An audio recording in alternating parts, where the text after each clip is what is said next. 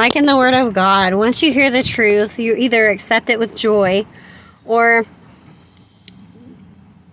life causes you to get choked out by all of the issues and circumstances and everything else. And you fall away and you give up. So, sometimes the truth is so